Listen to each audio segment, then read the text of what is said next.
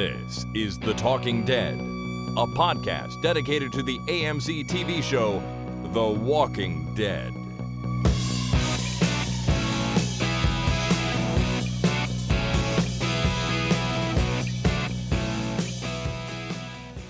Well, good evening, everybody. My name is Chris. And my name is Jason. And this is The Talking Dead number 297, recorded on Monday, the 5th of December, 2016. December already, eh? Well, I think we said that last time we recorded. It is December already. It is getting into the holiday season, and I'm looking forward to it. I'm also looking forward to not being sick. That would be really nice. It would be. I said I was getting sick last week. I managed to get through our feedback show in the middle of the week without being sick, but here I am. The cold came on just in time to ruin my weekend and lead right into this week's podcast. So nice. I thought about pretending I was somebody else because I think I sound a little different. So if you want to, you sound fine. If you want to redo the intro with "Hi, this is Jimmy and Jason," that might be funny. Yeah, my buddy Jimmy, of course. But we talked about him a little while ago, I think. Maybe. Maybe. He's a popular guy. Yeah. Anyways, I feel like we've got a jam-packed podcast here, Jason, so let's not screw around like we usually do. Done. And let's get into it. The first thing, of course, on these shows is to play an entry in our Record Your Favorite Scene contest. So this one comes from Steph in the Netherlands, except Steph's entry is about 4.5 minutes long, wow. which is awesome, but I'm also not going to play the whole thing. That's a little bit long to kick off the show here, so I'm going to play... We should have a Record Your Favorite episode contest at some point. Yeah, I don't know if we'll get as many entries in that one, but that would be fun. But I'm going to play about the first, minute and a half or so of Steph's entry. And then what I'll do is I'll just include the whole thing at the end of the podcast. So if you want to hear the whole thing, you can. But here is Steph from the Netherlands. Jesus, you look awful. Don't you worry, we'll have Carson fix you all up. Are you thirsty? Here. I forgot. Your mouth is all puffed up like a baboon's ass. Need a straw? D, give him a straw. What's wrong with you? See that guy? He hustles. I like hustle. But believe it or not, things weren't always cool between us. See, D here, he worked for points. Him and his super hot wife and her super hot sister. But see, sis, she needed meds. And that shit's hard to scavenge, so it costs more. Sis fell behind on points. So I asked her to marry me. Told her I would take care of her in sickness and in health, blah, blah, blah. Because I'm a stand-up guy. She tells me she's gonna think about it. Next thing you know, I'm dealing with an orange situation. Dwighty boy here stole all the medication and took off with his super hot wife and my super hot, maybe soon-to-be fiancé. So I had to send my guys after him. Because I can't let something like that stand. There are rules. All right. Thank you so much, Steph. That goes on a little bit more. We'll play the whole thing at the very end of the podcast. But of course, that was Negan explaining things to Daryl from earlier this season. Yep. Very, very nice. Now, I want to talk about a couple of new prizes that I'm adding to the Record Your Favorite Scene prize box that are very exciting. You have a box? There's a prize box and you putting stuff in it? Well, I have the Talking Dead prize vault. Yeah, that's right, here in the studio. And inside the vault is a box that contains all the stuff that we're going to give away to the winner of the Season 7 Record Your Favorite Scene contest. So yes, to answer your question, there's a box. Nice. Excellent. What's going in the box? Well, going in the box this week is two new things. one of the things is donated by a listener, which is really awesome. So listener L in the UK was nice enough to send us a couple of little lapel pins, Walking Dead related lapel pins that she made and had available in her Etsy store for a little while. I don't believe they're there now, but so that makes these very special, very unique, one of a kind type things. And they're little hearts with kind of what looks like a ribbon across it. And one says Glenn in honor of poor fallen head bashed in Glenn. Right. And the other one honors Abe, who also had his head bashed in, but it says, here, Jason, can you read this on the camera? What does that say right there? It's too shiny. I can't read it. Suck my nuts. I can read it now. It's around a heart. Yes. It's a little banner around a heart that says "Suck my nuts." So we've got that Glenn is beautiful. And Suck My Nuts. It is. It's very, very nice. So thank you so much to Elle in the UK for donating those. If you want to see more of Elle's work, I would go to Etsy.com. That's ETSY.com and search for Nutmeg and Arlo. Nutmeg and ARLO. Nutmeg and Arlo. I don't believe those are available anymore, I'm afraid, but there's some other cute stuff there that you might want to check out. So thank you to Elle in the UK for that. The other prize that I'm adding to the box right now is a new card game published by Skybound Entertainment. Now, I don't know if this has anything to do directly with Robert Kirkman, and it's definitely not directly related to The Walking Dead, but it is Skybound Entertainment, his company, and it's a card game called Super Fight. Super Fight. Yeah, so card games are really popular these days, and this one is... It sort of takes the idea of people sitting around arguing things like who would win, Superman versus Iron Man, or the Hulk versus Superman, or whatever, you know? I remember those going around a few years ago, going around the internet, where you would you'd pit, different things against other things, like John McClane versus the Death Star. Exactly. Yeah. That's the kind of thing that this is. So I haven't played the game yet, but I plan on giving it a try. And the way it works is there are character cards, and they're not just superheroes. It can be like Abraham Lincoln or, Wayne Gretzky or something like that. And then there are power cards, and you get a character card and couple of power cards. You lay them down, someone else does the same thing, and then you debate or argue over who would win the fight, that character with those powers against another character with other powers. Nice. Well, John McClane would win, of course, if he was, in the Death Star and needed to take it down. Naturally. I mean, John McClane, there's not a lot of things that John McClane loses a fight to. No. And I finally got official permission to add Die Hard to the Christmas movie playlist. At your house. At my house. So that it is now on the official Christmas playlist. I'm looking forward to watching it again this Christmas. That is wonderful news, Jason. That's great. Very happy. Very happy. So maybe you should go pick up a copy of Die Hard on Blu-ray, and we'll add that to the prize pack. Not the Christmas prize pack, the Record Your Favorite Scene prize pack. We might, Rabbit. We might. All right. So there you go. Super Fight, published by Skybound Entertainment. It's a card game. This is the core deck, and there are all kinds of expansion decks out there. So this should be really fun. I know everyone's going to have a good time with that. So there you go. 2 new prizes to go along with the Nick and Norman's Queen parody t-shirt that is already in the box. So good stuff.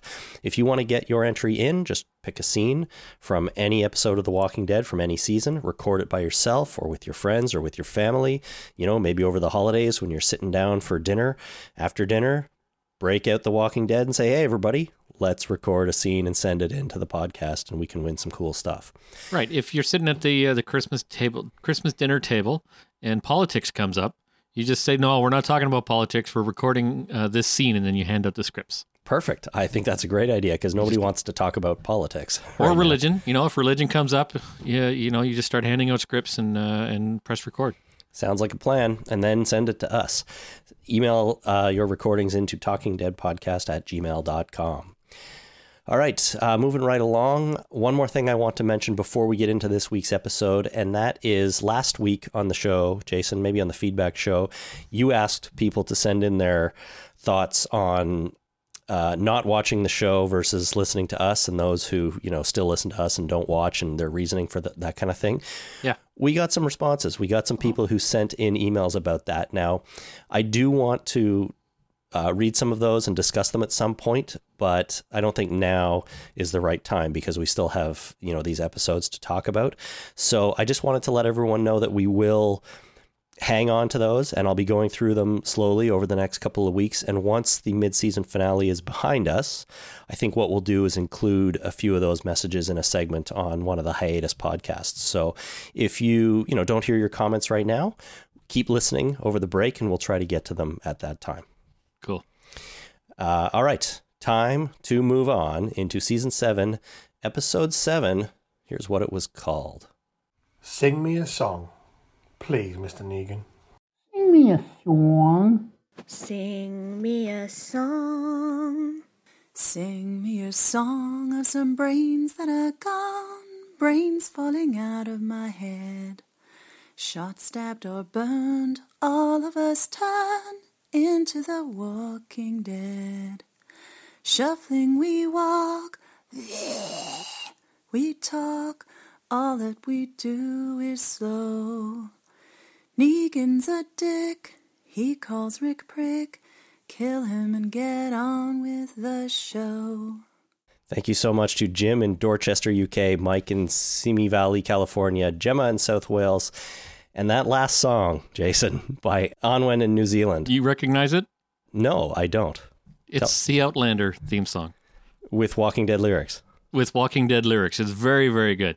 Well, I was blown away by that. I thought it was a completely original composition by Anwen, but I'm just as excited to hear that, she just changed the lyrics to another song. I haven't seen any Outlander. Oh, yeah. No, and two before her, the one not right next to her, but the one before that was also the same Outlander song, the Sing Me a Song, because that's how it starts. Oh, no, the one right before her by Gemma? Yeah. Was it right before, not two before? Yeah, no, the one before that was Mike in Simi Valley. Oh, right. Yeah, that's the Outlander theme song. Oh, well, both of them were My wife's a fantastic. huge fan of Outlander, and she's made me watch the whole 2 seasons. I hear there's a lot of sex on that show. Is that true? Oh, there's so much nudity. So much. More than Game of Thrones? Yeah, pretty much. All right, I might tune in. My wife's the screen background on her phone for a while was the male lead, Jamie. There's this one shot where his torso is completely bare and he's doing up his pants, and that was her background on her phone for quite some time. But then she changed it to a picture of you with your torso bare doing up your pants, and everything was back to normal with the world. No, actually now it's Jasper. Fully clothed. Oh, okay. Well, he doesn't wear pants yet, so... He does. He's wearing pants right now. Oh, good. Cute All little right. pants. He looks like... Yeah, I love his little pants. Very good. Okay, well, I'm going to start watching Outlander, but first, we're going to recap Season 7, Episode 7 of The Walking Dead called Sing Me a Song. And it starts with Michonne on the road. She's looking at the burnt mattresses that the Saviors left there. She's walking along, she's whistling, and a couple of walkers come out of the forest along the edges of the road and start to follow her. After a couple of minutes... Just like the Pied Piper. That's what she's doing. She's drawing them out. Exactly. So a couple minutes are, not that long goes by, but she kills them, and we see her drag one away by his feet while she continues whistling. And before we cut away, the shot kind of lingers on a walkie-talkie that's sticking out of her bag, which I thought at the time was maybe important, but as the episode went on, I'm not so sure it was all that important. At least not in this episode. Couldn't anything be called a walkie-talkie now? Because, we carry our phones around with us. Those are pretty much walkie-talkies. I've walked and talked. Yeah, you also own real walkie-talkies, so you've got all two-way your radios, bases yeah. covered. That's right. Yeah. Well, the camera lingered on it. I was thinking, walkie-talkie, that's going to come into play later, which I don't think it did. Not yet. No, not yet. We cut over to Aaron and Rick, and they wake up in the back of a truck. Rick has a walkie-talkie as well, which he holds in his hand and looks at for a minute. So I'm like, see, walkie-talkies. They're going to be using those before you know it. Mm-hmm. Aaron gets up and opens the truck gate, and they remark on something that they didn't see last night. But we don't know what it is. They don't show the audience what it is. So now we cut to a couple of Negan's guys, and they're with the truck that Jesus and Carl are hiding in, and they're waiting. It appears to be that they're waiting for a bunch of walkers down the road a bit to clear out before they continue. Yeah, and one guy's just chawing down on a cucumber, which I think is funny. That's okay. For some reason. I don't know why. I mean, I'm not going to lie to you. I've eaten a cucumber like that before. Have you? Yeah. I mean, that's a good idea. Not usually like a big full-size English cucumber or something, but they sell those little baby ones now. They call baby cucumbers. The kids eat them all the time, and you can eat a whole one of those in one go. Oh, that's a good idea. My wife and I were just talking the other day. They were thinking about growing a bunch of little tiny cucumbers and making pickles out of them. And then we thought it would be funny that when people asked what we did for a living, we said, we have a pickle farm. That's a great idea. It's an awesome idea. Make pickles and send me some because I love pickles. Yeah. So these guys are waiting for these walkers to clear the road, and they chat a bit about some savior stuff. And then once they decide that the zombies have cleared, they leave, and Jesus and Carl come out of hiding. So they were in the back of that truck that whole time. And inside breathing and farting and making noise, and nobody noticed because those two guys are sitting there all night and they didn't notice two guys in the back. And then once they Jesus and Carl come out of the back, they start moving around, and they're not being quiet. Like they're shuffling boxes and cutting things, and like they're making a lot of noise back there and moving around. If you were driving a van and somebody started stomping around in the back of your van, would you notice? Well, I'm not entirely sure I would, but you seem to think that normal people would. I think I would. I think I would notice that somebody's making that much noise in the back of the truck. Like even with all the road noise and the engine noise, and you got the radio turned up, and but you're sitting there, and then I don't know. It just feels like somebody moving around in the back would cause jostling that was not explainable to the driver. It's possible, but you could also explain it with like none of those boxes were tied down or anything. Things might just shift around, fall over. Well, that's that's the other problem is that when you got a load with no gate in the back of the truck, you tie that shit down. Well, of course you do, but these guys didn't. I don't think they seem to be not the smartest guys in the world. So I don't know, but you're right. It's kind of silly that at the very least they sat there all night and hung out and ate cucumbers, and nobody noticed Carl and Jesus hiding in the back there. But apparently that's what happened. Farting and making noise. Yeah, exactly, because that's what we do all night. Yeah. Well, they're in the back. Jesus cuts the bottom of a box, as you said, and he starts squirting maple syrup out the back, says he's making a trail. Doesn't seem like much of a trail to me, but okay. Well, maybe he's got a really good sense of smell, or he's planning to lick the road periodically. Yeah, it's like, oh, yep, can still taste that maple syrup. Yep, sweet. Very nice. Or maybe he's just trying to, by pouring the maple syrup, he's trying to get all the ants to make a line that he could follow. That's what it is. He's trying to get ants to make a trail, not just the maple syrup trail. Right. Okay. Well, so that's not a bad idea then. Sure. You just follow the ants. Follow the ants. Lead you straight to Negan's compound. Yeah. So Jesus says he thinks they're close and decides to bail out of the truck and hide. So this was his plan. Remember, we were talking about what the hell is his plan? Well, he's going to jump out ahead of time. Yeah. Carl says that he'll follow, but then, of course, doesn't. And once Jesus is out, Carl stays in the truck and waves, bye.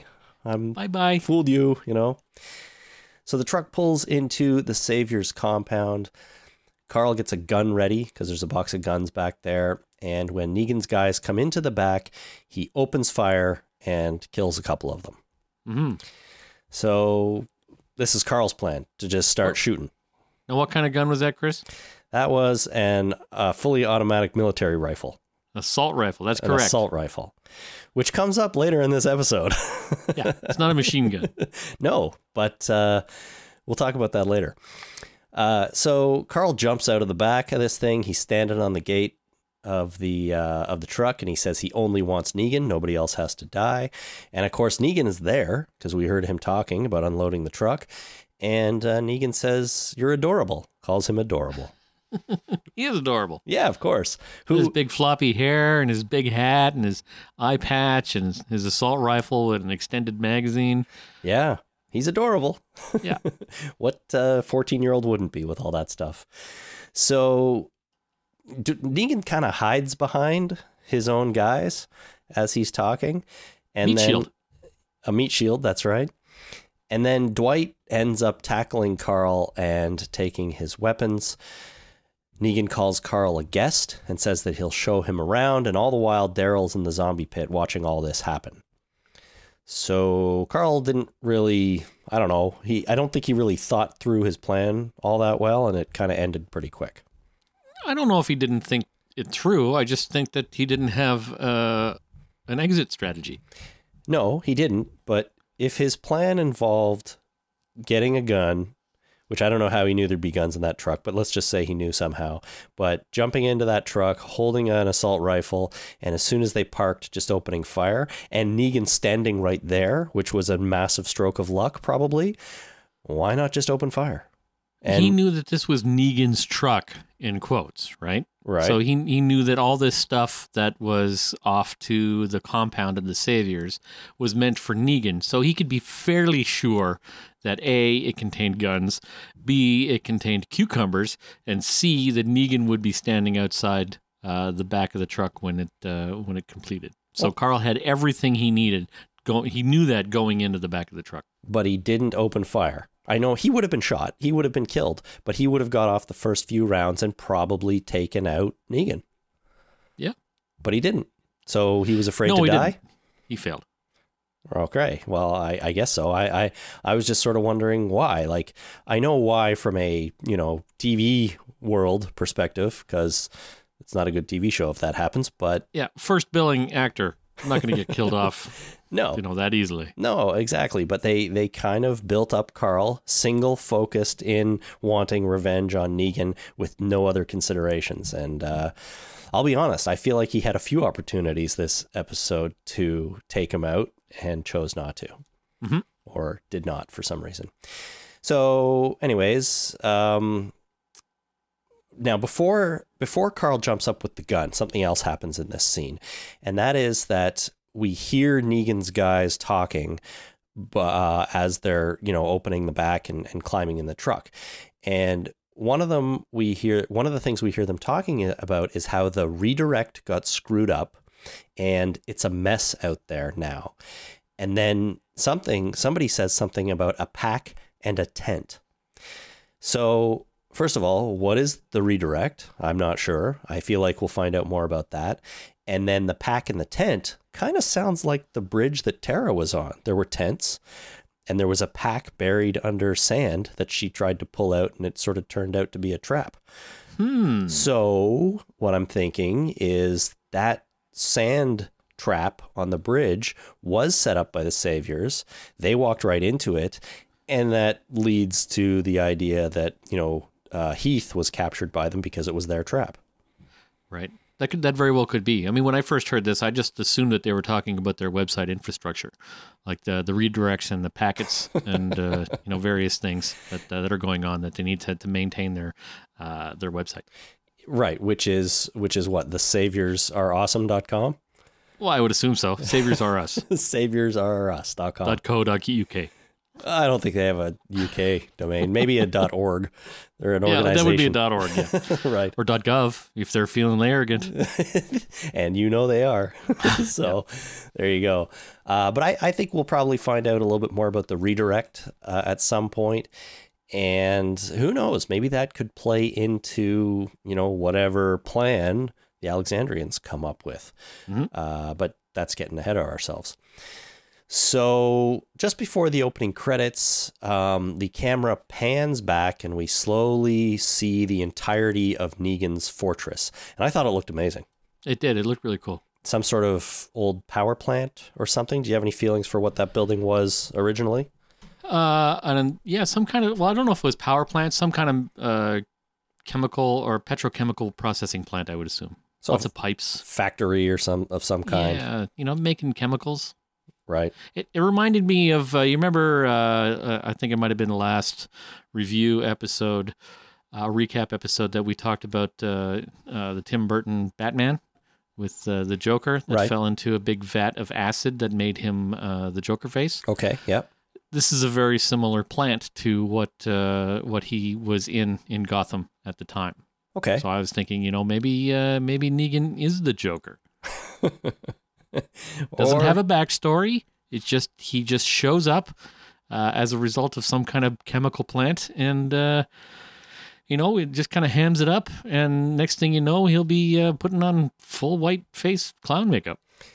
That is something I would like to see. I also forgot to tell you, too, that last time we talked about Negan not having a backstory, a lot of our listeners wrote in and said, but wait, Negan is getting a backstory. Apparently, Negan comics are being issued one a month, I think, inside a magazine. And I honestly forget what magazine now, but it's like an official Skybound magazine or something like that. And they're including, 12 or 16 issues of a Negan backstory comic. So I imagine that'll be released as a single volume at some point, but I hate to disappoint you, but there actually is a Negan backstory currently being told right now in comic form. Right. Okay. Well, that makes sense. I mean, that's how we got Michonne's backstory, right? Originally, that was a small comic that was inside a magazine. Yeah. What magazine was that? Well, I don't know. There was a Michonne story in Playboy, I think. Playboy, that was it. I probably have that issue sitting around somewhere. I think I do too. That's the kind of thing I would buy for the comics. It's in my my Playboy room with my thousands upon thousands of Playboys. I'm glad to know you have a Playboy room. Good. Yeah, well, I need a whole room to house it. The Playboy memorabilia that I own. Of course, you're quite the collector. Yeah. Okay, so we come back. We're just through to basically the cold open here. We're into the opening credits now, and we come back, and Negan is holding out his hand for Carl, who's still on the ground after being tackled. Carl hesitates to take it, of course, but after a while he does, and he gets up, and Negan jokes about not having time to screw any of his wives today. Maybe one. And then takes a look at Dwight and says, maybe one. Yeah. Such a sleazeball, that guy. And Carl questions what Negan is going to do to him. So Negan takes him inside and talks to his people on this sort of factory floor that they have. As he walks up, they all kneel, and Negan basically reminds them to play by the rules, and he tells everybody that they're all going to have fresh vegetables for dinner tonight. No points needed. Nice. He's such a benevolent leader. Oh, isn't he great? Yeah, he's just so great. And this whole scene was him showing off his power over these people to Carl, right? As they walk away, he kind of whispers to him, "Are they still kneeling?" Right? He doesn't even... Yeah. They just know to stay down when he's in the room. So it was a big show of power for Carl. So that's it for Negan. For now, we go over to Eugene and Rosita. They're leaving Alexandria, and he wants to go out to find stuff for Negan, but Rosita has a different idea in mind. She wants to, go and make some bullets. Spencer and Father Gabe are leaving as well, and they suggest all traveling together, but Rosita says no way. And Spencer and her talk for a second, and he blames Rick for all their problems. Mm-hmm. Well, it's Rick's fault. Pretty much everything is Rick's fault, yeah. Post hoc ergo propter hoc is this guy's problem. It is, eh? Yeah. Yeah, after it, therefore because of it. Exactly. Just because all this shit happened after Rick showed up doesn't mean he caused it. It just means it happened after he showed up. Sure, I can get on board with that. But Spencer doesn't feel that way. He blames Rick for everything. So they don't travel together. They go their separate ways, Rosita and Eugene, and Spencer and Father Gabe. Back with Carl and Negan. Negan brings him into a room full of his wives. There's probably 5 or 6, maybe 7 in there. And Negan first talks to Sherry. This is, of course, Dwight's ex-wife.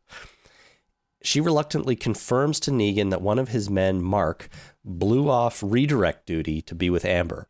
So this is why the redirect, whatever that is, got all screwed up, because Mark didn't do his job so he could hang out with Amber, who is a younger-looking blonde woman in the room, who is another one of Negan's wives. All wearing little black party dresses. That's right. Negan... he controls everything. He calls all the shots. He says, today is little black dress day. Yeah. So go out and find one. I don't care where, I don't care how, but you better have one on. I feel like that's the kind of thing he would do. I would think so. And then tomorrow will be hat day. Everybody just wear a hat. Wear whatever you want as long as you have a hat. As long as you're wearing a hat. We had a hat day at school when I was younger. I thought it was great. Yeah, well, that's a more happy hat day than this is, I have a feeling. We did not have little black party dress day. Well, why not? You can do that on your weekends now, so it's fine. Well, yeah, it wasn't a school function. I mean, if you wanted to wear a little black party dress to school, you'd probably get some flack for it from the vice principal, but you're on your own for doing that. You could do it if you want. You can, yeah, probably. It might be, I don't know. The dress code seemed to be whatever the vice principal felt like that particular day. Got it. All right. Well, Sherry asks Negan to go easy on her, meaning Amber. And Negan reminds her that he never hits any of his wives. Like that makes it all what he's doing that much better. He's such a nice guy. Yeah. I never hit any of you, so come on. I'm not that bad. But as we can tell, he's clearly a giant dick. So Negan goes over to Amber, who, as I said, appears much younger. And Negan says that she can go back to Mark if she wants. No one has to stay here. But it's not allowed for her to cheat on him. That is what's not allowed. And Negan threatens to put Amber, Mark, and her mom all on the same job. He doesn't really say what that is, but it's not something fun, I don't imagine. And, maybe it's like zombie pit duty that Daryl is currently doing. I don't know. Well, if I know one thing, jobs suck. It doesn't matter what it is. If it's called a job, it sucks. You don't want to do it. Yeah. All right. So no matter what it is, she's better off there, apparently. And she agrees to stay, and she says she loves Negan. So... It's nice. It's sweet. Yeah. It's a lie, but it's sweet. It's a lie and totally weird. Now, Sherry calls Negan an asshole, which I thought was really interesting. She seems to be the one that has a little bit of ability to stand up to him. He likes that. Or she just doesn't care. But you're right. I think maybe he likes that. So is she just playing into his weakness for this kind of thing? I don't know if it's a weakness thing, but I think that it's one of the main... I don't know if it's a theme, but it comes out in this episode time and time again, that little bit of rebelliousness... and that breaking your balls kind of thing is something that Negan likes. Yeah, him and Carl have a whole conversation about it. It happens later on with Olivia. Yep. And it happens now with Sherry. So he's really into it. Yeah, they really hit it home with the fact that this is part of his personality, that this breaking your balls thing is something that he's into. He'll dish it out, and he'll take it to a certain degree. Yeah. Yeah, I don't think you want to take it too far with a guy like this, but you're right. He seems to get off on it a little bit. So him and Negan and Sherry start kissing. And again, she sort of seems into it, but I have to believe this is like 99.9% an act just to go along with him, if not 100% an act. I don't want to. Well, yeah. I don't want to imply that any part of her is okay with what's going on here. I just go with Stockholm Syndrome. She's actually in love with her captor? Well, I don't. It's not that even with Stockholm Syndrome, you don't become in love with your captor or whatever. It's just it's a survival mechanism, right? Where you stop actively rebelling and you actually shift your mindset to be more in line with something that will keep you alive. Right, but I've always understood Stockholm Syndrome as you genuinely start kind of sympathizing with your captor's beliefs. Like it's yes. Genuine. Like you start to believe what they believe. Yes, but it's a psychological survival mechanism. Sure. As far as I know, it's yes, you actually genuinely sympathize and start to, as far as you know, believe that you like them or love them or want to help them out. But I think it's a survival mechanism. Yeah, no, I totally get that. But see, I'm just like my cats. Like I'm pretty sure my cats just are suffering from Stockholm Syndrome. They're captive, but they seem to like me. And it's, if they didn't like me, I might not feed them. So they better like me. Oh, good. As far as they're concerned. You have control over your cat. But all I'm saying is I'm not so sure Sherry is experiencing Stockholm Syndrome. I feel like she's really just doing this. Very, she's aware of what she's doing, right? It's an act on purpose that she's just doing because she knows it plays into Negan a little bit to stand up to him a bit. And, to like go with the kiss in the way that she did, it's kind of just, stroking his ego so that he treats her well and, I don't know, gives her maybe that'll work to her advantage at some point. I don't know. Right. Anyways, at this point, Dwight comes in with Daryl and a tray of food, and they stand there watching them kiss for a minute. It's totally awkward. Daryl questions why Carl is here, and Negan threatens to take Carl's other eye out with a toothpick. I'm glad they didn't do that.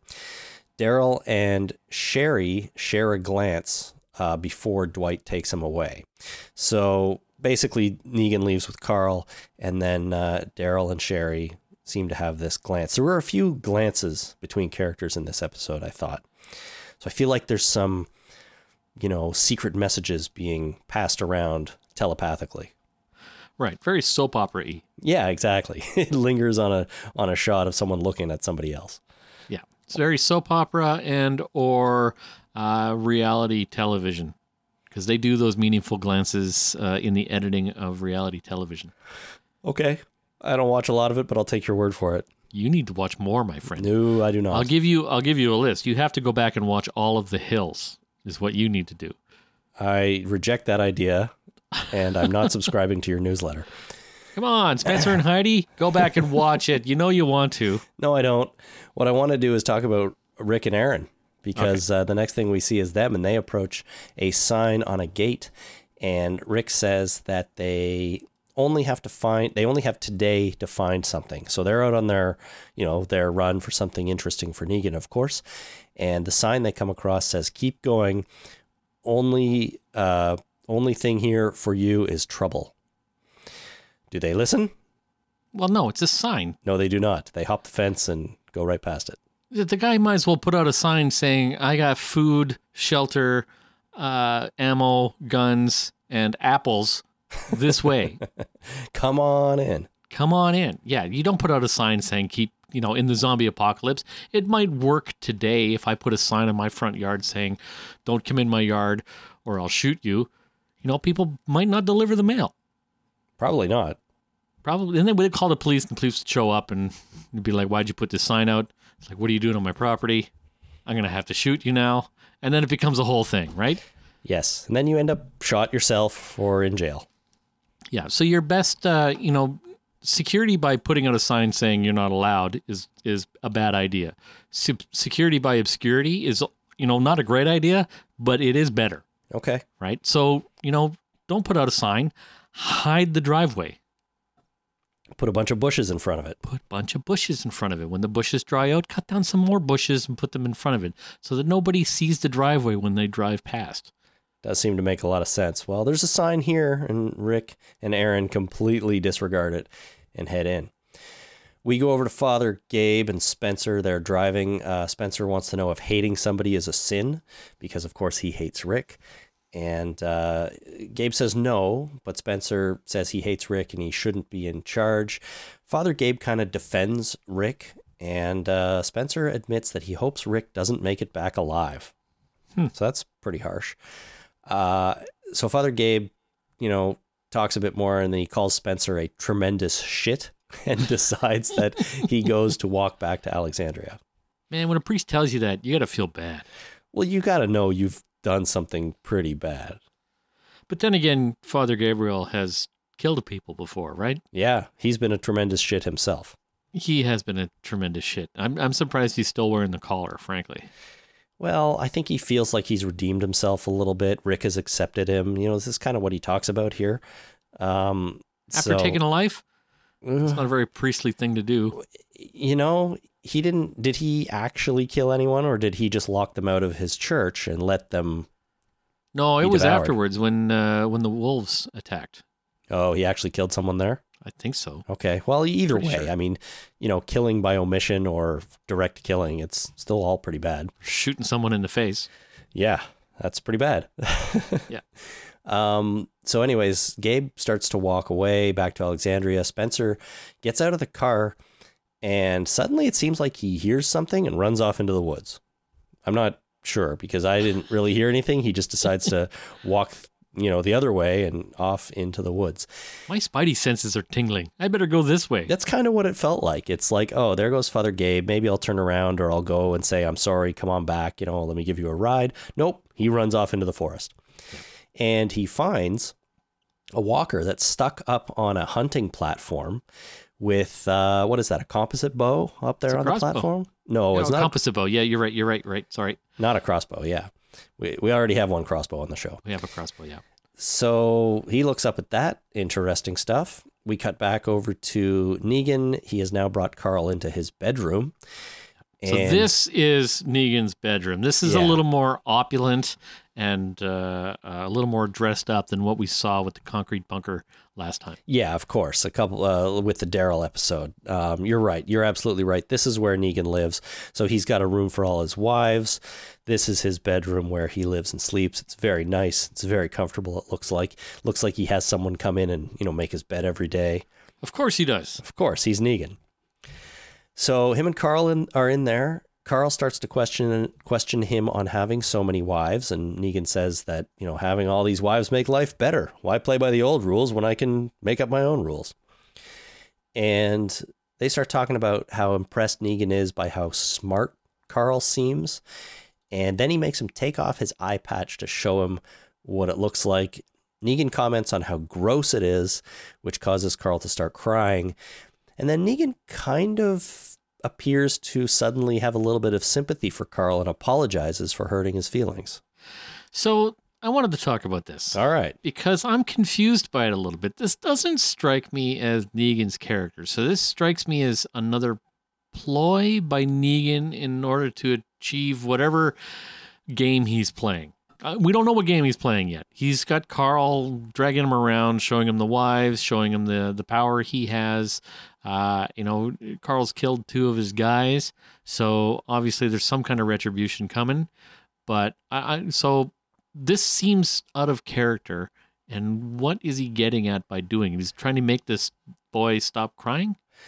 Well, yeah, it's a good question. I mean, first of all, you're assuming that he is up to something here, and he doesn't actually genuinely feel bad for making him cry, which I pretty much believe too. Like I haven't seen Negan do anything before that indicates that he has any sort of sympathy or remorse for anything, right? So why would he suddenly, all of a sudden now?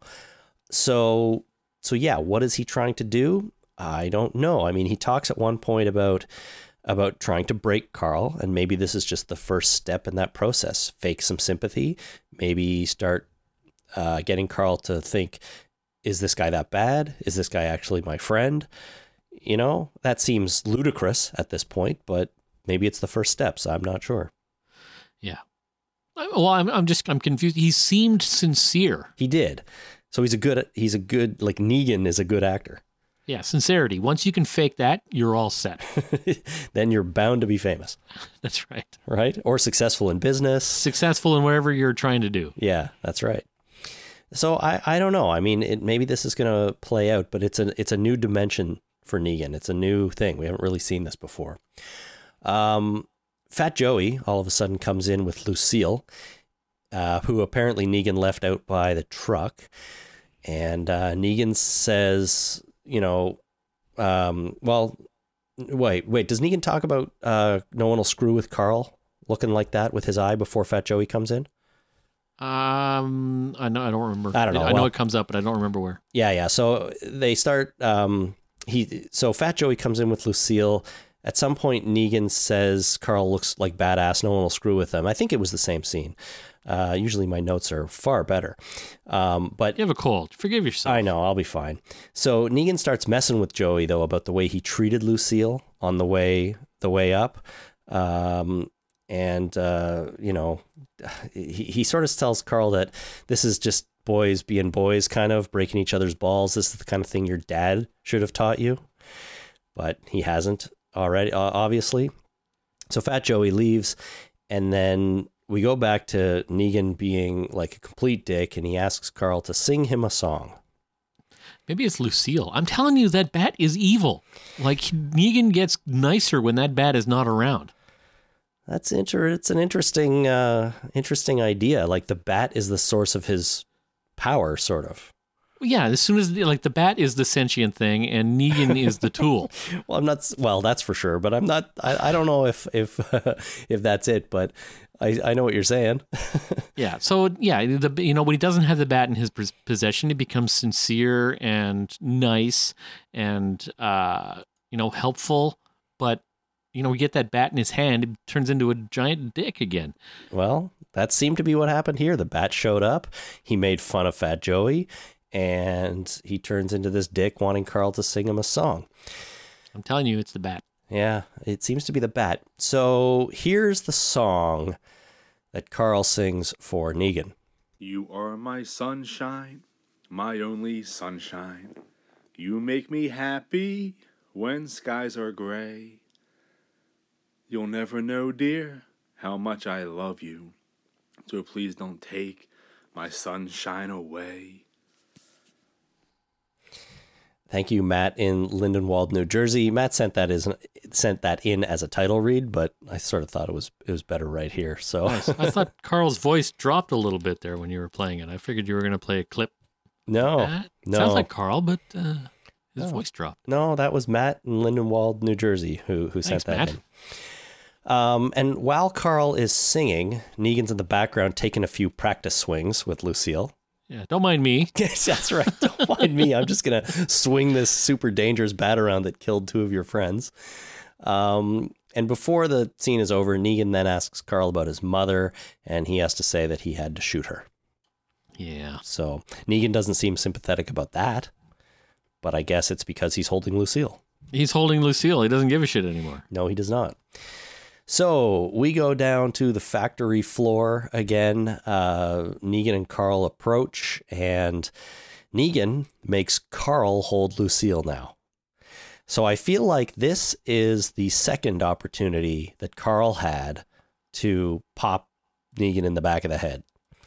It is. I'm not saying he would have killed him. I'm not saying Carl wouldn't have died in this, but he's holding the bat. Negan is looking the other way. I know he's shorter, but I feel like he could have swung.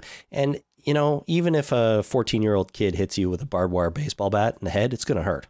Well, it's going to, knock the daylights out of you at the very least. Enough for the kid to get another 2 or 3 swings in, and then by then you're in trouble. So, but then Daryl's down on the factory floor, and he's got a stick with a mop on the end, but it's still a stick, and I bet you Daryl can swing that stick and take out 5 or 6 people before he gets taken down. Probably, but I don't know if that would happen. I think if Carl had swung this bat, taken out Negan's guys would have rushed up there to get Carl.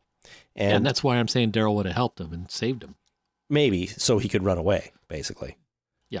Maybe, yeah. I don't know. I mean, Daryl would have died then, but all I'm saying is Carl came here for revenge, and he seemed single-minded about it, and suddenly he's been presented with opportunities, and he doesn't take them. Honestly, what should have happened in this scene, if I were in charge, and... if you were Negan? No, if I was in charge of this show, Carl should have taken that swing at Negan, attempted to kill him, and then probably been killed.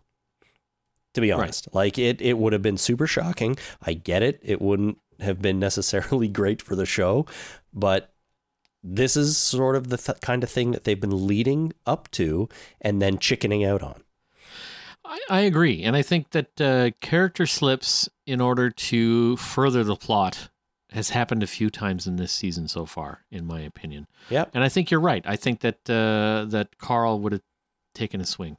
Even if Carl took a swing and missed, like if he hit Negan in the shoulder, which isn't enough to really, which probably wouldn't have been enough for that Negan couldn't have then turned around and reacted. Carl still would have been killed because at that point Negan's like, I'm throwing you off this balcony that we're standing on. Screw you.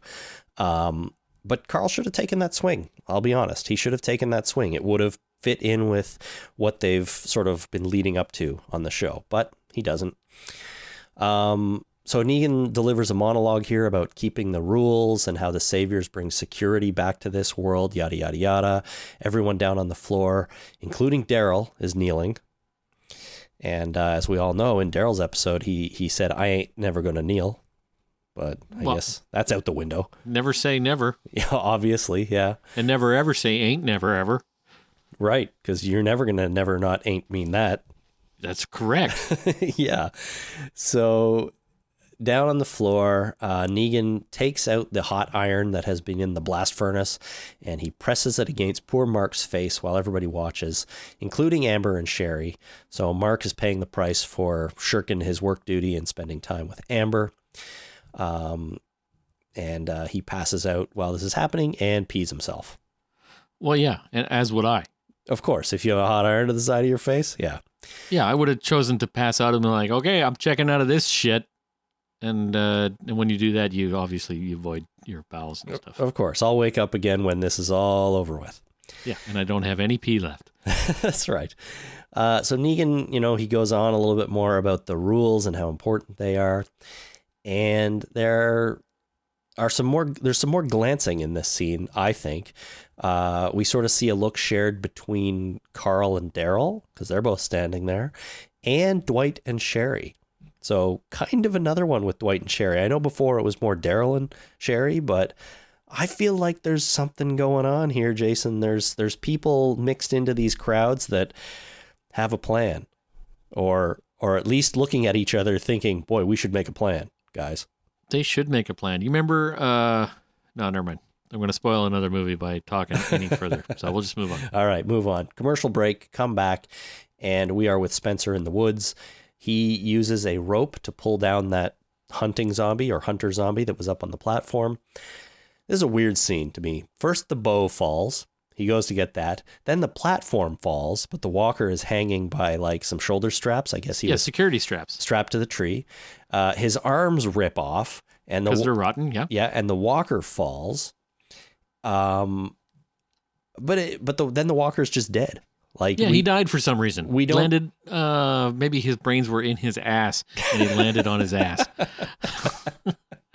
That's the only explanation, because he landed on his feet, and did he bump his head on the way down? Like, how did he die? That guy had ass for brains. Yeah. I don't know. I wondered it too. We don't see Spencer kill him. I guess he just bonked his head on the way down, and that was enough. I guess. No, I don't know. He's not dead, in my opinion. There's no way. There's nothing they showed us that would explain why this zombie is dead. Other than maybe it's destroy the brain or make them fall 3 feet. Maybe that's the rules for killing a zombie. Destroy the brain or the ass. And that's just a new rule. Yeah, or, drop them. Drop them 1.5 feet and just die. Well, so Spencer gets up and starts going through the pockets of this now dead zombie, and he finds a note, which I couldn't read. Turns out it's in Latin. Yeah, I paused it, and I'm looking at it going, some of those words kind of look the same as other ones of those words, but that shit ain't English. No, so I paused it too, couldn't read it. But what I expected to happen here is Spencer to be reaching over, pulling that note out, and the zombie suddenly comes back to life and bites him in the arm. And then I started thinking, oh, he's going to hide it. He's going to go back to Alexandria. He's going to be bitten. He's not going to tell anyone. It's going to be a whole thing that we've seen done, lots of times before. But they didn't do it. The zombie just was dead and never came back. Wow, your brain was working overtime in that half a second that he was rifling through the pockets. It really was. Well, come on. It focused on the... I was... Even once he was looking at the Latin note, I was thinking, oh, he still might come to life and this is going to happen. But anyways, it did not. We go over to Rosita and Eugene. They arrive at the bullet factory. She, of course, wants him to make her a bullet, and he refuses at first and says it won't do anything because the saviors have the numbers. Eugene goes on about somebody will have to pay the price for this. If you do something, is what he's saying, Negan will kill somebody, and it might not be you. So do you really want to go and cause a ruckus and get somebody else killed, is what Eugene is saying. Yeah. She's like, screw you. You're a coward. You're weak. The only reason we protect you is because we feel sorry for you. Like, she's really pretty mean to him. She really is. And after this, Eugene just kind of gets to work. So Rosita was really not so nice to her old buddy Eugene. Well, no, but she's trying to get her way, right? And her way is by, she can bully Eugene around to make him do what she wants. She knows that. Yeah. So she's just using it. Yeah, no, she's doing a good job because he gets to work making bullets. We cut back over to the Savior's compound. Dwight meets Sherry in the stairs again, which we saw in the Daryl episode, and they're having a smoke. And she points out that their deal with Negan was only supposed to affect them, but now other people like Mark and Amber are paying a price as well. So she's not feeling so happy about the deal anymore. And Dwight says, it doesn't matter as long as they're safe. There will always be somebody who gets hurt, and there's nothing we can do about that. Yeah. Especially with Negan around. Well, yeah. I mean, make a deal with that guy, it probably is meaningless in general to him. Although he does seem to keep his word. Like he ironed Dwight, but it seems like he treats Dwight pretty well. Yeah, that's he paid his price. That's the punishment. We're square. We're square, yeah. Where are we? Back in Negan's room, Carl wants to wrap his face back up, put his eye patch back on, but Negan says no way. And Carl questions why Negan hasn't killed him or Rick or Daryl. And the reasons go as such. Negan says Daryl will make a good soldier for him someday. Rick is getting him great stuff. And Carl, he's not really sure about yet. And Negan does not seem to know what to do with Carl. And basically Carl confronts him on this. He stands up in front of Negan and he tells Negan to jump out the window because that's going to save, that's just going to get the job done and save us from having to kill you later. Seems like a reasonable idea. It sort of does, why not? Carl actually accuses Negan of not knowing what he's going to do. And if he knew anything about the Alexandrians, he would kill them because Carl's trying to say we're dangerous and you're underestimating us. Well, yeah, don't spoil it. Like, don't tell him that. Dumbass. Well, he's trying to intimidate him. I mean, it's not going to work, but I actually really like this scene. I like to see Carl kind of just stand up, and he's sort of done this before, right? He did it in the house. Remember when he was pointing the gun at Negan's other guy? But he's doing it again. Carl, he's got huge balls. He stands up in front of Negan and says, "We're going to kill you someday, so you better kill us first." That's asking for trouble. It really is. And I think it's interesting that Negan doesn't really respond to it. I get the feeling Negan, in a way, at least when it comes to Carl, is flying by the seat of his pants a bit and doesn't really know what to do about him. Yeah, I think so too. I think Carl needs to read Sun Tzu, but other than that, I think he's doing a really good job of confusing Negan as far as what to do with him. Maybe it's because Negan hasn't had to deal with a kid before, right? It's always grown men, and he feels confident against other grown men. He doesn't mind killing them. In fact, he even said that, right? I can kill men left, right, and center. Women, not so much. And kids, maybe he's got a soft spot for kids. Maybe he killed all the kids that where Tara found that all those women were living, that all the children and men in Oceanside were killed. Yeah, good Oceanside. Point. 10 and over. Now, did he pull the trigger? Was he there, or did he just give the order and then turn his back? We don't really know. Well, I guess we don't. Either way, though, you're right. It's a good point. I mean, he was involved in some way in the killing of people Carl's age or younger. So maybe that has nothing to do with it. But in any case, I genuinely think he doesn't know what to do about Carl, and Carl's just giving him every opportunity to hit him with that bat, and he doesn't take it. So we cut outside, and a bunch of trucks are leaving the Savior's compound with Negan and Carl in one of them. And look who's hiding on top. It's Jesus. Of course. It's Jesus. Jesus Where he should be, on top of the van, not in it. Exactly. He's up on top of the van now. Negan says that he's taking Carl home. Interesting idea. And he tells Dwight to put Daryl back in his box for a while because Daryl's getting a little mouthy. Says, "You better not harm Carl." And as they drive off, Daryl glances up at the roof of the truck for a second. So it really seems like Daryl knows something or someone is up there. But as they drive off, Jesus is nowhere to be seen. Jesus has disappeared. He is Ninja Jesus. That guy can appear on the top of a truck and disappear in the snap of a fingers. He turned into smoke for a little while. He must have, yeah. It's one of his superpowers. So Daryl's back in his cell now, and he hears footsteps approach, and then a note is passed under the door that says, "Go now." And on the back of the note, some kind of key. What was that? It's hard to tell in the dark. I'm not sure what it was. I assume it was some kind of tool to get out of his little room. Yes. Well, also known as a key, usually.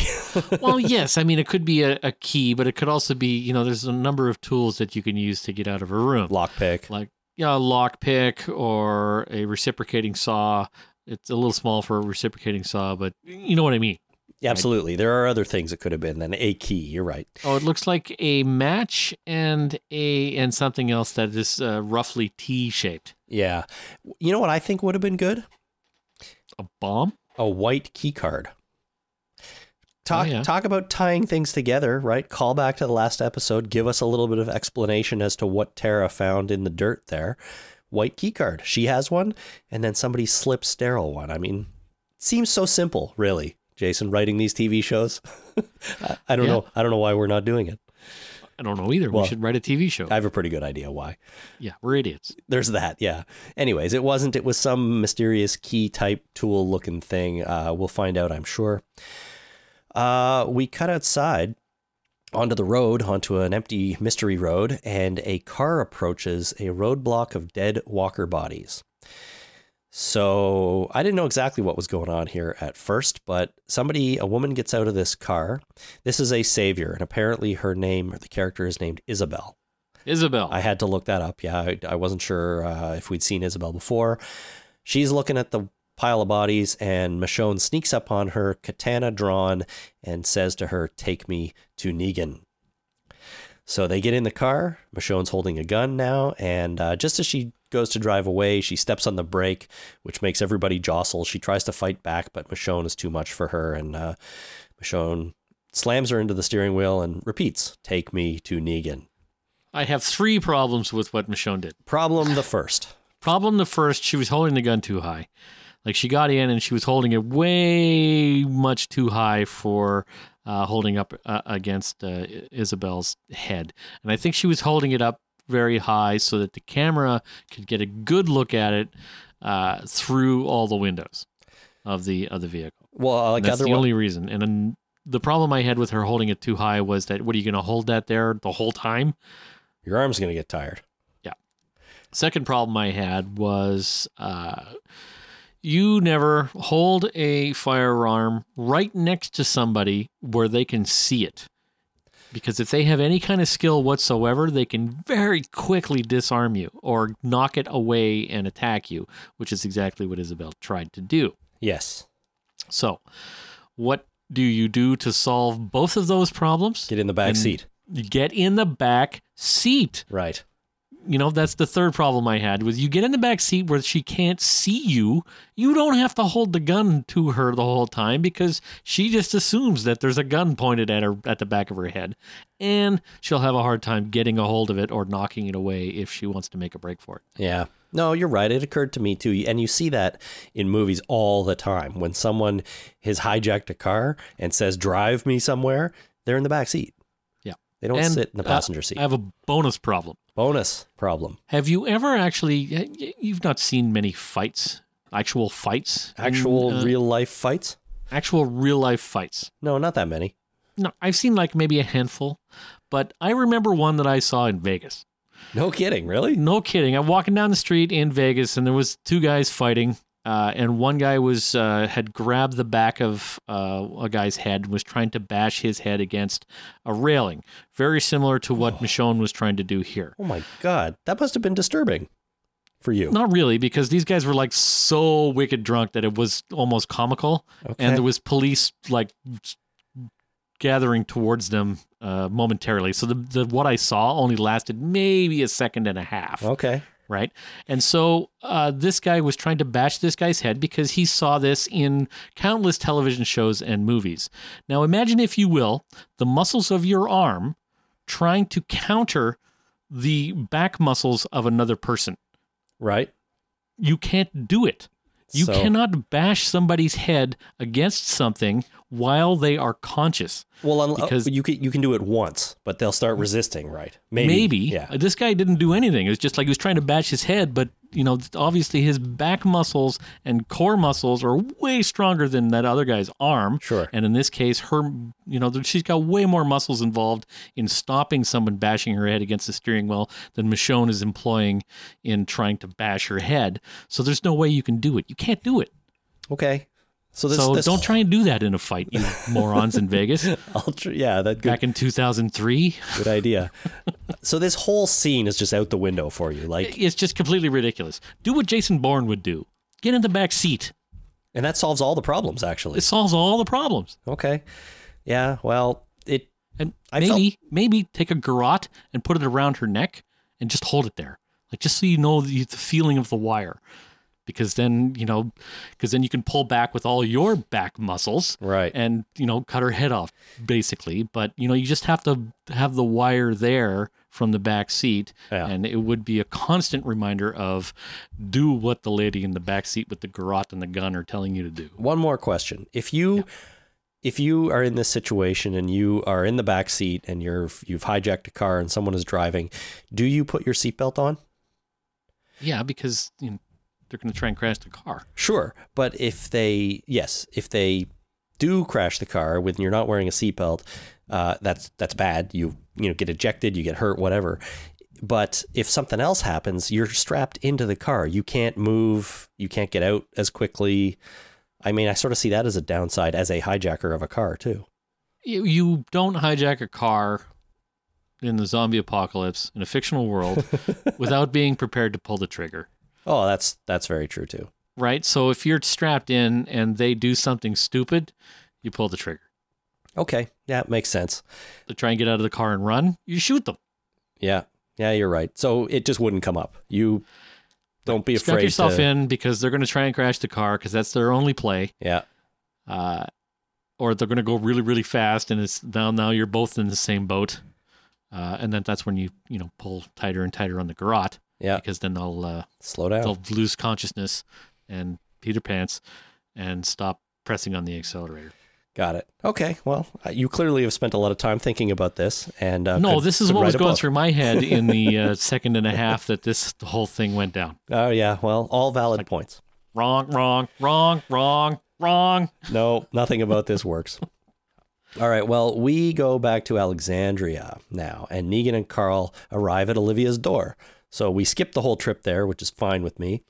And they go in her house, and he wants to talk to Rick, but they're not in her house.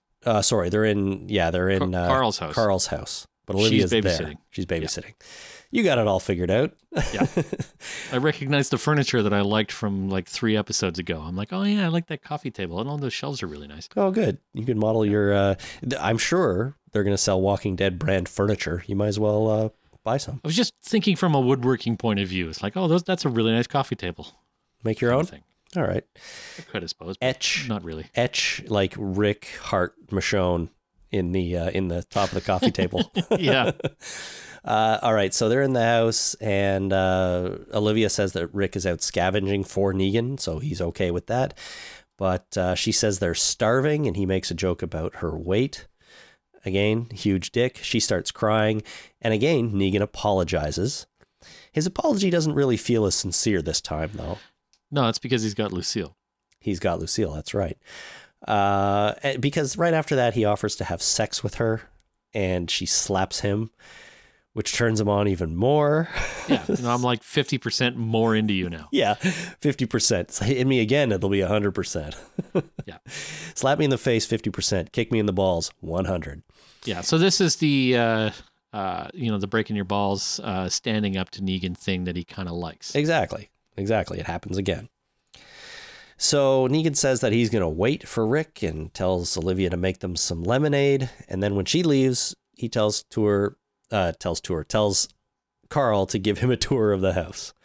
So we get a really quick tour montage, which I thought was so weird. After all the stuff in this episode, we get a song with them opening and closing doors, running the water. It was weird, wasn't it? Well, it was stuff that Negan doesn't really have access to in his everyday life. It's carpet. It's take your socks and shoes off and roll your feet in the nice carpet. Yeah. These are nice houses, right? And then the water works.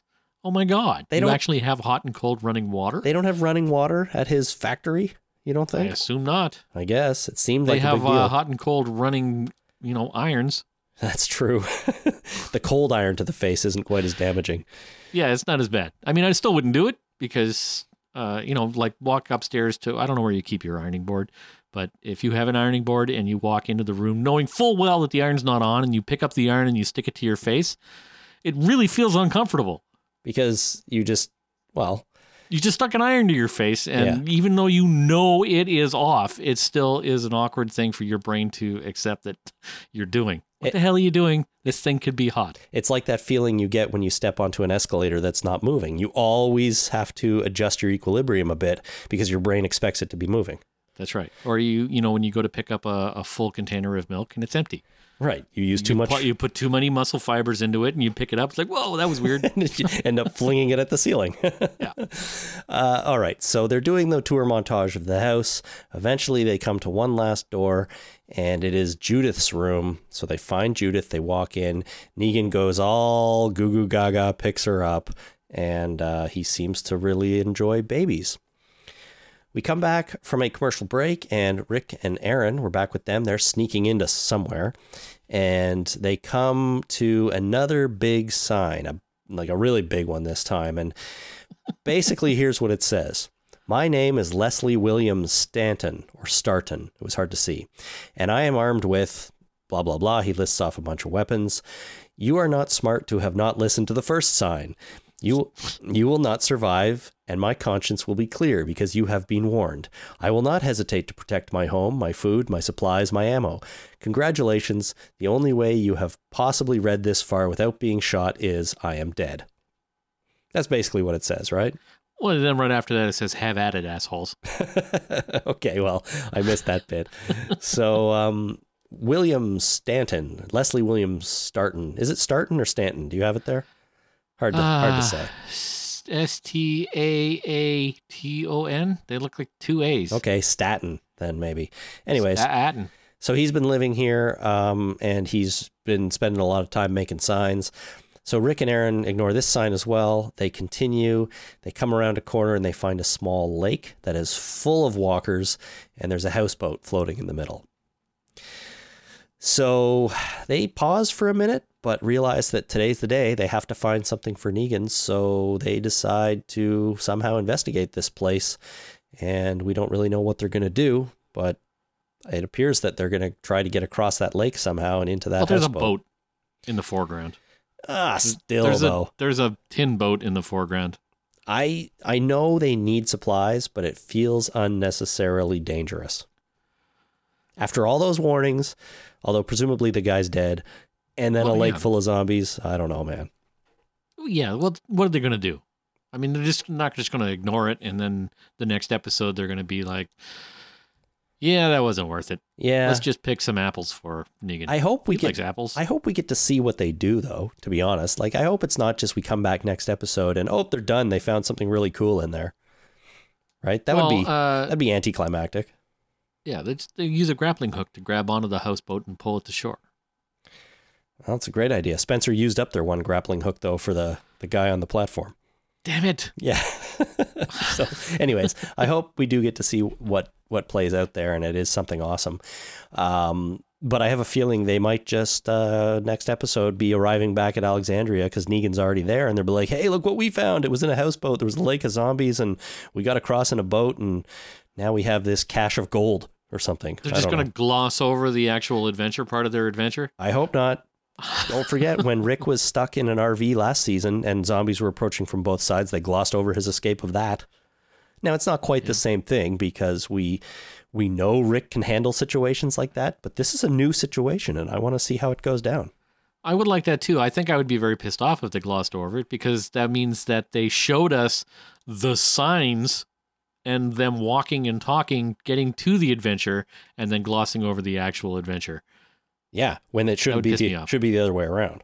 It should be the other way around. It should be, the boat crap, and then after that they talk about, geez, this guy had a bunch of signs that said that we shouldn't come here. Good thing he was dead. You could even show the audience the signs on the way out, right? show them do all this stuff, and then signs on the way up. So They're not going to gloss over the adventure part of this boat adventure. all right, I hope not. We'll find out next week, I imagine. But we cut back to Rosita and Eugene. They are now getting back to Alexandria. She's checking out her new bullet, so she's got her bullet. And she apologizes to Eugene for what she said, but he basically rejects her apology and says, you meant it. It's fine. Whatever. Let's just not talk about it anymore. Spencer arrives, and he has found a bunch of canned food. And apparently that note in Latin, which he can read because he studied Latin in high school, it sounds like, was a list of caches that this hunter guy had. Nice. So there's all kinds of stuff out there, and he's gone to one of them and picked it up. Now, the gate opens, and it turns out, at first I thought it was Scott opening the gate, but it's not Scott. It is a savior, and they see all the trucks, the savior's trucks inside Alexandria. So they now know that they are here. And Rosita has her bullet. She sure does. And that bullet has Negan's name on it. And she says, oh, they're here. And she says, and Negan. Yeah. Rosita is totally going down next week. That is You think so? That's my prediction for who's going to die next week. I think it's Rosita. So they're not going to chicken out on Rosita trying to take the shot. They chickened out on Carl doing it, but they didn't chicken out. They're not going to chicken out on Rosita. Well, if there's one character they've built up the most to be ready to take this shot, or at least try, it's her. All she's talked about is making this bullet. She was really mean to her friend, to get him to make her this bullet. So I don't think they're going to chicken out. I think she's going to try to take the shot. It's not going to go as planned, and Rosita will go down, I think. Okay. We'll see. It's only a week away. But that's where that ends, and we get one more scene here before the end. It's Negan and Carl. They're sitting on his front porch. He's still holding Judith, bouncing the baby on his knee, and he starts speculating about maybe he should kill Rick and Carl and bury them in the flower bed in front of the house, and he says move into the suburbs of Alexandria. He takes Judith, he kisses her on the nose, and the episode ends. Yep. One of the most uncomfortable scenes the show has ever done, and it involves a guy holding a baby. Yes, it does. I mean, you can get very uncomfortable with a guy holding a baby and talking about murdering people. Yeah. It's a very uncomfortable situation. It is. And knowing what we know about him, I was like, I knew deep down they're not going to do anything to the baby, but it doesn't matter. You still can't help but feel that my God, this is Negan. He beats people with a baseball bat, and now he's holding a baby, like the baby. So it was really uncomfortable, but I don't know. Well, I'm pretty sure eventually he'll put the baby down and she'll be okay. Or maybe Rosita tries to take the shot and hits the baby instead of Negan. No, they can't do that. I know, I'm just throwing ideas out there, but my God, man. I mean, they already did that with Michonne and the deer. Yeah, right? That's true. Taking the shot and missing and accidentally hitting the deer. Yeah. I don't know. So what did you think of this episode, Jason? Did you like it?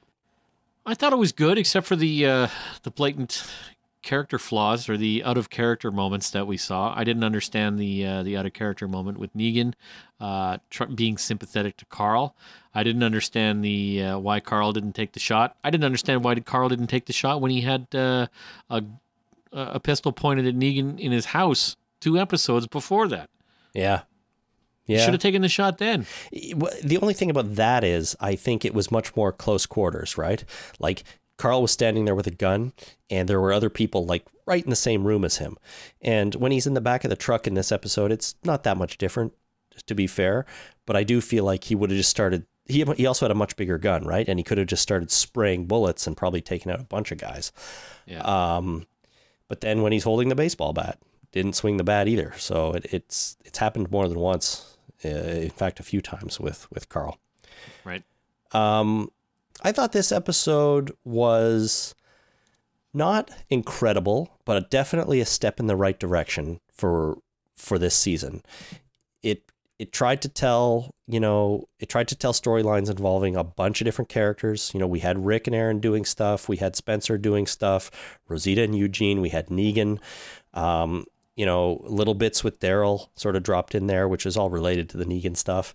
So I like that. I think I want the show to get back to mixing it up a little bit all within one episode rather than being so singularly focused on one or two characters each week.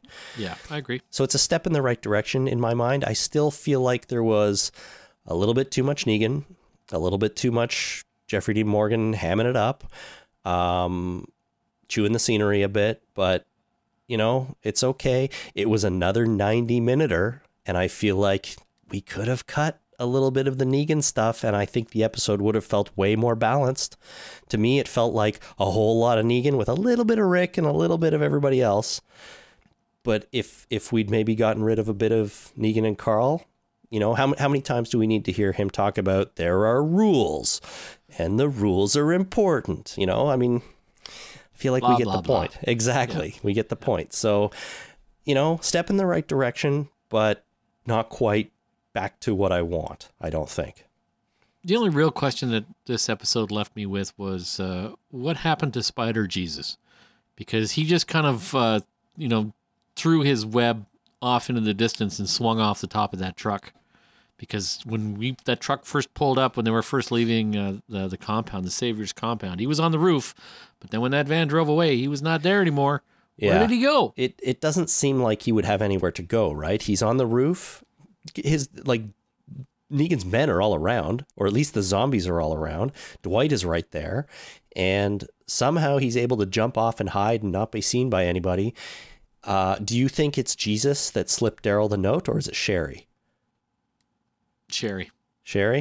Okay, so Jesus hasn't snuck in and, is working the room already. Sherry's got other things going on. No, he's off somewhere else. Maybe he jumped on the camera crane. That's the only explanation I can think of. Well, yeah, I don't know. Everybody always ignores the camera crane. Yeah. In all of these shows. And they never seem to see the major setup of equipment that goes on behind the camera. It would be so helpful if they could just use that, right? Yeah. Was there something else I wanted to bring up on this episode? No, maybe that was it. Just that it's a step in the right direction, but not quite there. But you're right. I'm curious about what's going on with Jesus. Again, we could have had a little bit more Jesus, a little bit more of his plan and a little bit less Negan. The only line I really didn't like that came out of Negan's mouth was when Carl is singing and Negan is swinging the bat. He says something like, "Do not let me interrupt you, young man," or something like that. And it was just too much. It was too much. It was over the top. I'm like, shut up. Just stop it, you. That's because the bat doesn't know how to act human. Obviously not. That's the problem, is that the bat is taking over Negan and doesn't know how to properly act human. But when the bat's not around, Negan can act like a human being. It's an interesting theory. That bat does things to his mind. All right, that is our recap of Season 7, Episode 7. We'll be back after a quick break here to read your holy crap moments. Stay with us.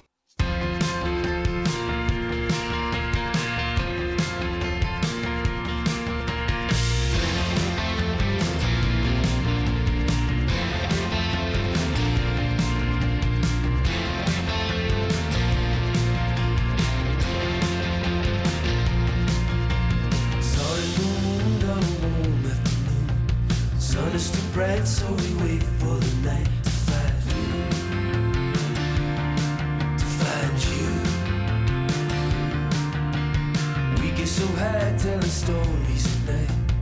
Was it a lie or maybe more like a dream? Feels like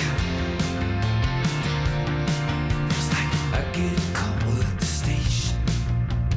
Man on the line, hesitation. All right, it is time to thank new listeners who have gone over to patreon.com/thetalkingdead and supported us there. I'd like to throw a big thank you out to Laura in Copenhagen, the beautiful city of Copenhagen. Now, Laura said that we could just pass on making a shout out on her behalf, but that being the case, I think I want to shout out to the city she's in, Copenhagen. You ever been there, Jason? I have not ever been there. It is a beautiful city. I spent a few days there, 16 years ago or so. Really, really nice. And you know what's nearby Copenhagen? North Bay. Billund, Denmark. And you know what's in Billund, Denmark, don't you? Beer of some kind. No, the original Legoland. Oh, of course, nice. Lego is Danish. You're a big Lego fan. I'm a big fan of Lego. I went to Legoland and had a great time, other than it was raining, but great time. So that was a really fun experience. So hooray for Copenhagen, hooray for Legoland, hooray for Denmark, and hooray for Laura for supporting us on Patreon. If you'd like to do that, visit patreon.com/thetalkingdead. But because it's the holiday season, it is a great time to use our Amazon link when you're doing all of your Christmas and holiday shopping at Amazon.com. Visit talkingdeadpodcast.com/Amazon. Click on the store or the country of your choice to be directed right into that Amazon store. And when you do all your shopping, a tiny little cut comes back to us and just goes into all the costs associated with doing this podcast. It is a great and easy way to help. Doesn't cost you a thing. You won't even notice it's there. All you have to do is click through that link before you shop. talkingdeadpodcast.com/Amazon and click on the country of your choice. Thank you so much to everyone who supports us on Patreon and uses our Amazon link. We appreciate it a great deal.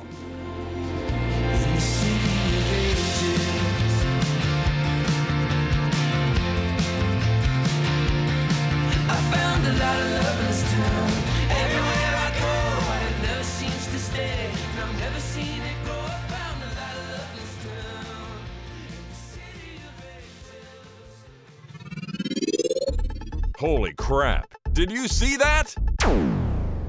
It's time for Holy Crap, Did You See That? Where we play calls and read emails from listeners about little things in the episode that they thought deserve a call out or made them jump up off their couch and say to whoever's around, holy crap, did you see that?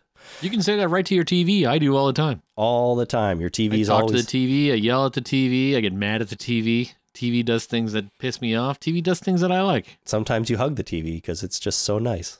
I don't ever recall hugging the TV. It's a Simpsons reference. Oh, is it? Yeah. The Bart and Lisa are hugging the TV. Homer's in the other room. Are you hugging the TV? Oh, right. Yeah. Okay, our first Holy Crap this week is a call from Lee in St. Catharines. And I must admit, this is related to last week's episode, not this one. But I thought I'd play it because I'm a nice guy. Here we go. There you go. Hey, Jason and Chris, this is Lee from St. Catharines. So I have a Holy Crap, Did You See That? In the scene where Tara and Heath are on the bridge and they've knocked over the sand and they're all backing up and there's an aerial shot with Heath at the top of the screen and Tara on the bottom, there's a little pair of walker feet that go above Heath and just walk past him like la-di-da, nothing matters. So my Holy Crap is maybe a vegan zombie. We have RV Expector. Maybe it was a vegan in life that died and decided, I don't want to eat meat. Not for me. Well, that's my Holy Crap.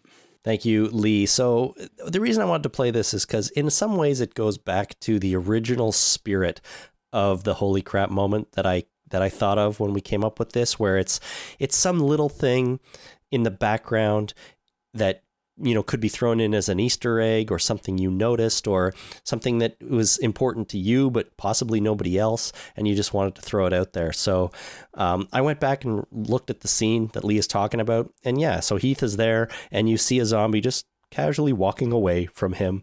You know, all you see is the feet, right? And it's like, oh, that's funny. That's probably something that nobody noticed or they just left in figuring it wasn't important and what are you going to do? So I thought that was kind of a fun one. That is fun. Thank you, Lee. Next one is Emma in Winnipeg, Manitoba. Hi, Chris and Jason. This is Emma from Winnipeg, Manitoba. I just wanted to call in with my Holy Crap, Did You See That moment? And it was during the episode Open where Michonne was walking down the street and the two walkers showed up right behind her. I thought it was really neat because it's a cool throwback to original Michonne, which kind of makes me think that it's going to bring back kind of her soldier side, which is really neat. So Emma goes on a little bit more there, but Emma, I might save that rest of your call for our feedback show later this week. But Michonne, yeah, being a little bit more of a lone wolf, sort of. Yeah, and she's the Pied Piper. She's leading the zombies. Really, she's leading them to just create a zombie roadblock. But same zombie pile, yeah. same thing, yeah. She got a lot of them though, because there was a whole bunch in that pile by the time Isabel got there. Must have taken her hours. Although, yeah, maybe, but if you watch the first two there in that opening scene, that first zombie, he comes out of the bush really quick. Like he comes out of the bush, comes right across the shoulder of the road and right onto the road really fast. Like that guy, he ran through that bush. I'm not sure I could do that, and I'm not even undead. Well, it's all a matter of, what you were like when you were alive, right? There's residual memories and residual skills and abilities. He's another hunter, so he's good at navigating the bush. Navigating the bush, and maybe he's a little quicker than you in real life. That's true. Or was before he died. Yeah, because I'm slow. All right, here's next one is Janice in Brooklyn, New York. Holy crap. Did you see that?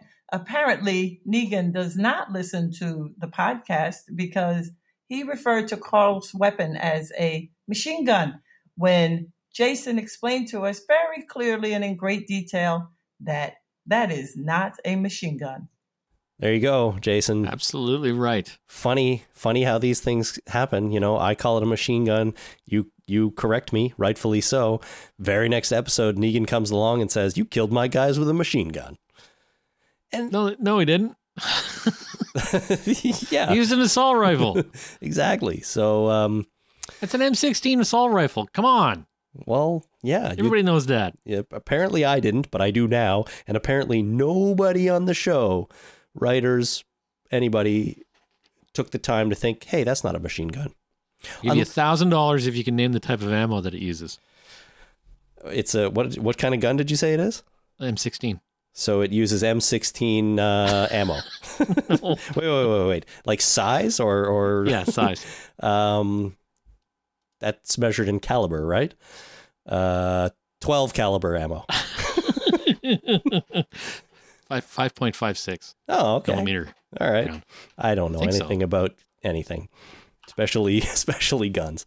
All right. Thank you, Janice in Brooklyn, for that. Next call is Lindsay in Pittsburgh. Hi, Lindsay from Pittsburgh here. Holy crap. Did you guys see the way that guy's skin on his face snapped back like bubble gum on the bottom of a shoe when they pulled the hot iron off? It was so gross. It certainly was. I liked it. That was Mark's face skin being yanked away by the hot iron and then snapping back. Super, super gross. But he didn't know because he was unconscious and peeing himself, so... Well, no, he didn't know. He'll know in a few minutes. Like he's gonna be aware of it pretty damn soon. But at that point, no, he was not aware. Yeah, he's gonna know soon. You're right. All right, thanks to everyone who called. Next up is emails. Sean on the internet writes, "Holy crap, JDM is ruining TWD. WTF, AMC." Jeez, that's a lot of acronyms in there. I think he's mostly joking, but the sentiment is JDM is ruining The Walking Dead. Well, yeah, if he's hamming it up so much, but I blame the bat. I think the bat is doing it. It's Lucille's fault, not Jeffrey Dean Morgan and not Negan.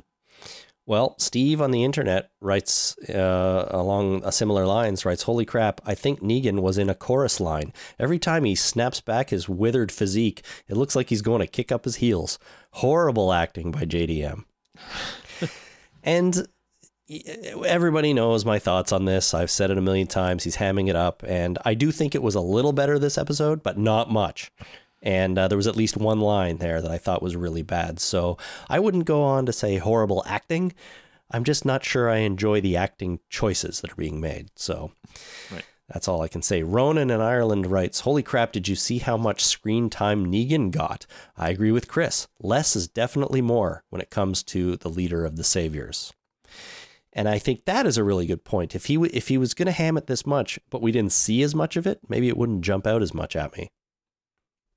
Right? Yeah. It could be less is more. I agree with the sentiment. Less is more when you, for a really good band you like, leave the audience wanting more, and they won't let you leave when you play unless a show. You're the original P-Funk, then you play all night long.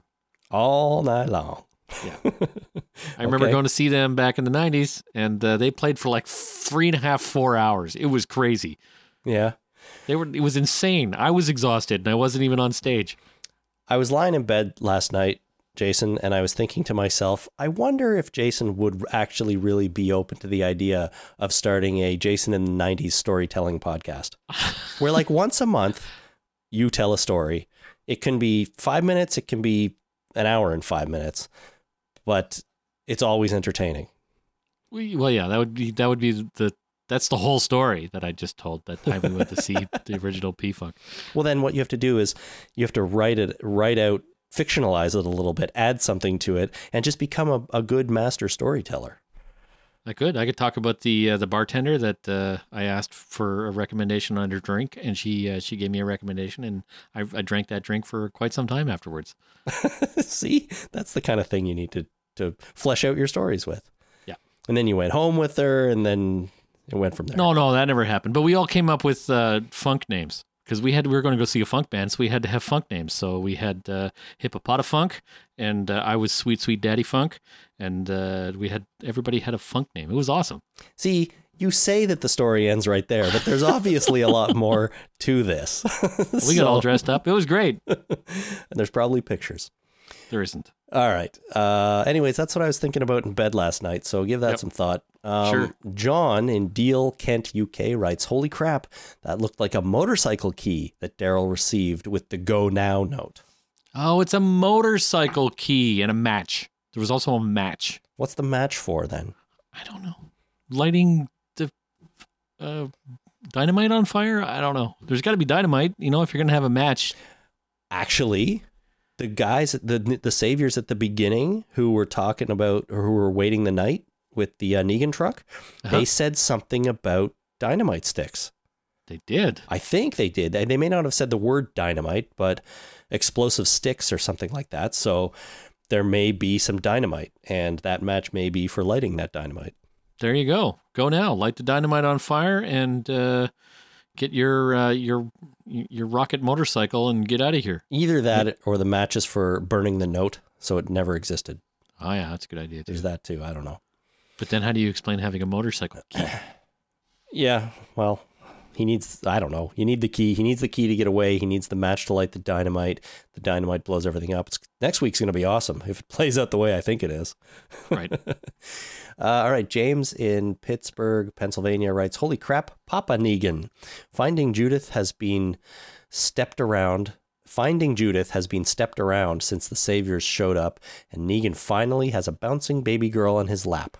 The added drama when Rick gets back should be good. I agree. I don't think Rick's going to be too happy about Negan holding his daughter.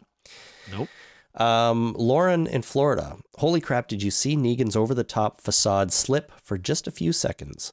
When Carl was crying out of his one good eye, it seemed for a moment that Negan actually regretted being so harsh with him and started to sympathize a bit. And then Fat Joey had to go knock on the door and ruin the moment. I'm still trying to figure out if that hint of compassion was genuine or just another part of Negan's mind games to manipulate Carl. I agree. I don't know what happened there. Yeah, and we've kind of covered, and it's all the bat's fault. Of course. Lauren in Massachusetts writes, holy crap, did you guys slowly die inside as Negan held Judith and kissed her forehead? We know he wants a baby because of the pregnancy test from a previous episode. Oh, yeah. Yeah, he likes kids. He likes babies. He likes kids. Sherry is not pregnant.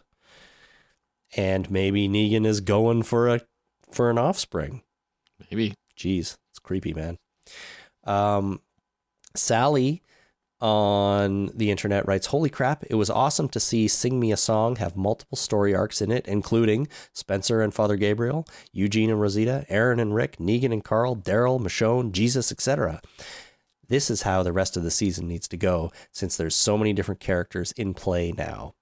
And I agree. Let's do this, but balance it out a little bit more. Yep. Let's see. Laura in Montreal, Quebec writes, my holy crap, did you see that moment was when they showed us Negan's bedroom at the Savior's compound. How the hell did they convert a room in an old industrial building to look like a showroom from a West Elm store during the apocalypse? Wow. Being Negan sure has its perks. They go around to all the outlying communities and take their stuff. Yeah. He just took the mattresses. Maybe this is where it all started. It's like, well, maybe the first time they took the mattresses, they needed the mattresses and they needed all the bedroom suites and all that kind of stuff. But afterward, it just became fun to take the mattresses. Yeah, exactly. And they get everything they need to make Negan a nice, comfortable palace up at the top of that building. Yeah, absolutely. And his bedspread had buttons, which I had never seen before. But it's bedspread with buttons. But it's extravagant. Like that's I would think so. That's how I don't own a bedspread with buttons. No, that's how you know you've made it in life, right? And a 4-poster canopy bed. Also It's that. Yeah. I don't have that either. No. Do you think Negan walks up? Like, how high up in that building do you think his room is? Do you think he's walking up like 30 stories to his room every day? No, 30 stories? Good Lord, no. I mean, if that would happen, he would have an elevator that was manually operated by zombies walking on a treadmill, because that's a good idea. It's a really good idea. So might be a slow elevator, but it would get there. It would get there eventually. 6 hours later, I could finally go to bed. Let's see. Travis in Ozark, Missouri writes, "Holy crap, did you see that? Carl doesn't hesitate to shoot 2 random saviors that never hurt anybody that he knew, but he can't pull the trigger when Negan is staring down the barrel of his assault rifle. What an idiot." What an idiot. Yeah. I agree. Plain and simple. Jim in Dorchester, UK. "Holy crap, did you see that Daryl kneeled down for Negan? Surely it's just to keep his own head on his shoulders." Yeah, he's got Stockholm Syndrome. Well, and like he's starting to love Negan. The thing is, everybody else in that room kneels. Like if Daryl's the only one standing, he's gonna get his kneecaps whacked until he kneels. Yeah, that's true. So I think he's just saving his own bacon there. Ray in San Antonio, Texas wrote, "If I had to pick one holy crap moment, it would be Daryl still having the balls to talk back to Negan and say, 'If you hurt him,' in defense of Carl. I lost any animosity I may have had for him causing Glenn's death." So there you go. I mean, Daryl stands up for his friends still. Still. Right? Even though he knows it's going to get him stuck in the box for a while, as Negan said. That's okay. That's where the match and motorcycle key are. It turns out that's where he wanted to be at that moment. Yeah. Yeah. Exactly. Okay. David in Ireland writes, "My holy crap moment is the first savior calling the other one an idiot to get him to listen. Maybe Scott Gimple does listen to the podcast." Listen, you idiot. Listen. He doesn't have time. No, he does not have time. But Greg cool. Nicotero, on the other hand, he listens to the podcast. Absolutely. He's called in. Yeah. Scott Gimple, no. That's not true. He hasn't called in. He should listen to the podcast because, obviously the fact that he doesn't listen to the podcast is going to lead to him getting fired off the show. I hope not. But I hope not too. Could happen.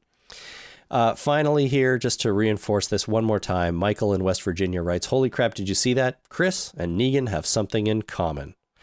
Neither of them know the difference between an assault rifle and a machine gun. Yet I do now. I've learned, and I will try not to make that mistake again until like 3 seasons from now when I forgot, and then it just comes out machine gun again." Yep. So pop quiz, my friend. What kind of ammo does an M16 take? 5.6 millimeter. Oh, close. 5.56. It rounds up. But okay. You have to be precise. 5.56 by 40 NATO round. Okay. I probably won't remember that, but if the zombie apocalypse ever comes, Jason, I'm coming to your house and you can give me a quick weapon and ammunition seminar. Sure. I know it's smaller than the Canadian military's, well, the old ones. The FN C1A1 that I used when I was in the reserves was a 7.62 millimeter NATO round, but the 5.56 is smaller. You can fit more into the magazine, which is good, but because it's a lighter round, it was more prone to jamming, which is bad. So there's upsides and there's downsides. There's upsides and there's downsides. Okay, makes sense. All right, thank you everyone who wrote and called in with your holy craps. And that is the end of our podcast for today, which is fine because I don't know if my throat and voice can take much more of this. Hopefully I didn't sound too bad all night tonight. Fine. Yeah, but you're fine. It sounds terrible in my own head, so... Well, your head is sick, remember. I think I'm off a little bit, and my throat is hurting more than usual, so we're going to have to wrap. Luckily, we're ready to wrap it up right now anyway. So, Jason, why don't you tell everyone how they can get in touch with us? Oh, they can probably send us an email at talkingdeadpodcast@gmail.com. There's that. They can reach us on facebook.com/thetalkingdead. Correct. Or there's another way. You can tweet at us at Talking Dead. At Talking Dead. The confusing part about that is there's no the. That's right. I really wish there was, but it's already taken. And if they want, they can go to the website and click send voicemail to record a message into their computer. talkingdeadpodcast.com. That's the website. Yay, I got them all right eventually. You have them written on your monitor, Mr. Man. I do not. It's true. Mr. Man? It's true. I don't really have to look at that anymore, though. After 297 episodes, I've memorized most of that stuff. But that's it is there. So you're right. Cool. And just the other thing, please use our Amazon link when you're doing your holiday shopping, talkingdeadpodcast.com/Amazon. And that'll really help us out, which is fantastic. All right, we should be back on later this week on Thursday night with our feedback show. So keep your feedback coming. Send it into the email address and all those other ways. And until then, my name is Chris. My name is Jason. Thanks for listening. Ciao.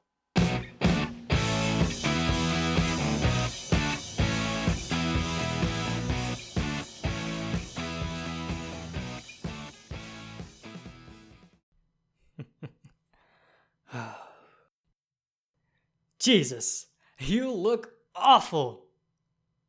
Don't you worry, we'll have Carson fix you all up. Are you thirsty? Here.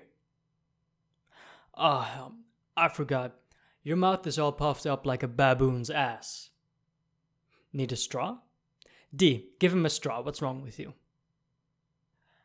See that guy? He hustles. I like hustle.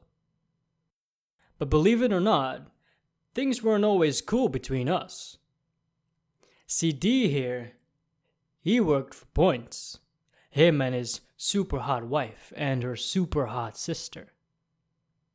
But see, Sis, she needed meds. And that shit's hard to scavenge, so it costs more. Sis fell behind on points. So I asked her to marry me.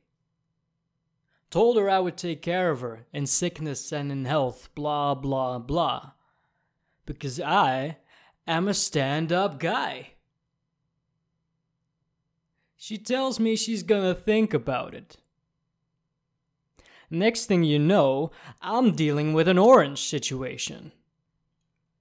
Dwighty boy here stole all the medication and took off with his super hot wife and my super hot maybe soon to be fiance. So I had to send my guys after him. Because I can't let something like that stand. There are rules. Cost me an arm and a leg to go after him. And you know what? Dwighty boy, he still got away. But here's the thing. D, he saw the light. He manned up. He came back. He asked for my forgiveness. I like that. Made me take notice.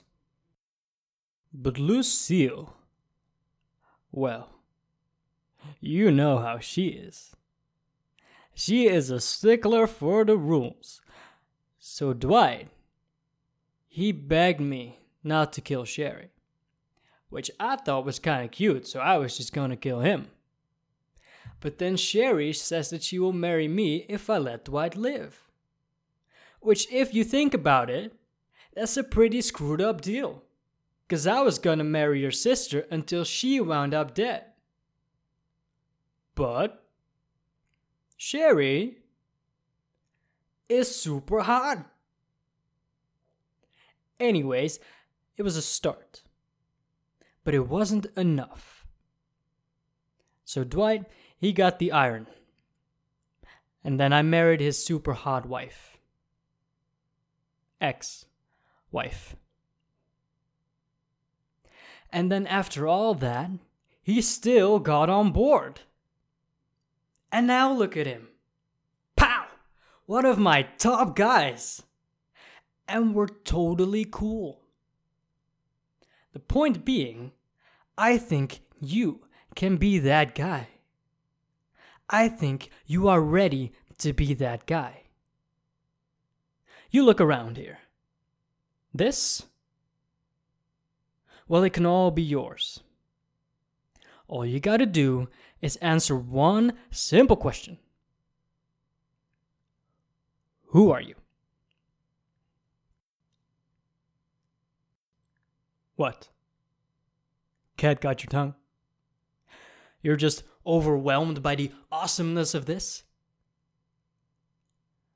I'm gonna ask you one more time.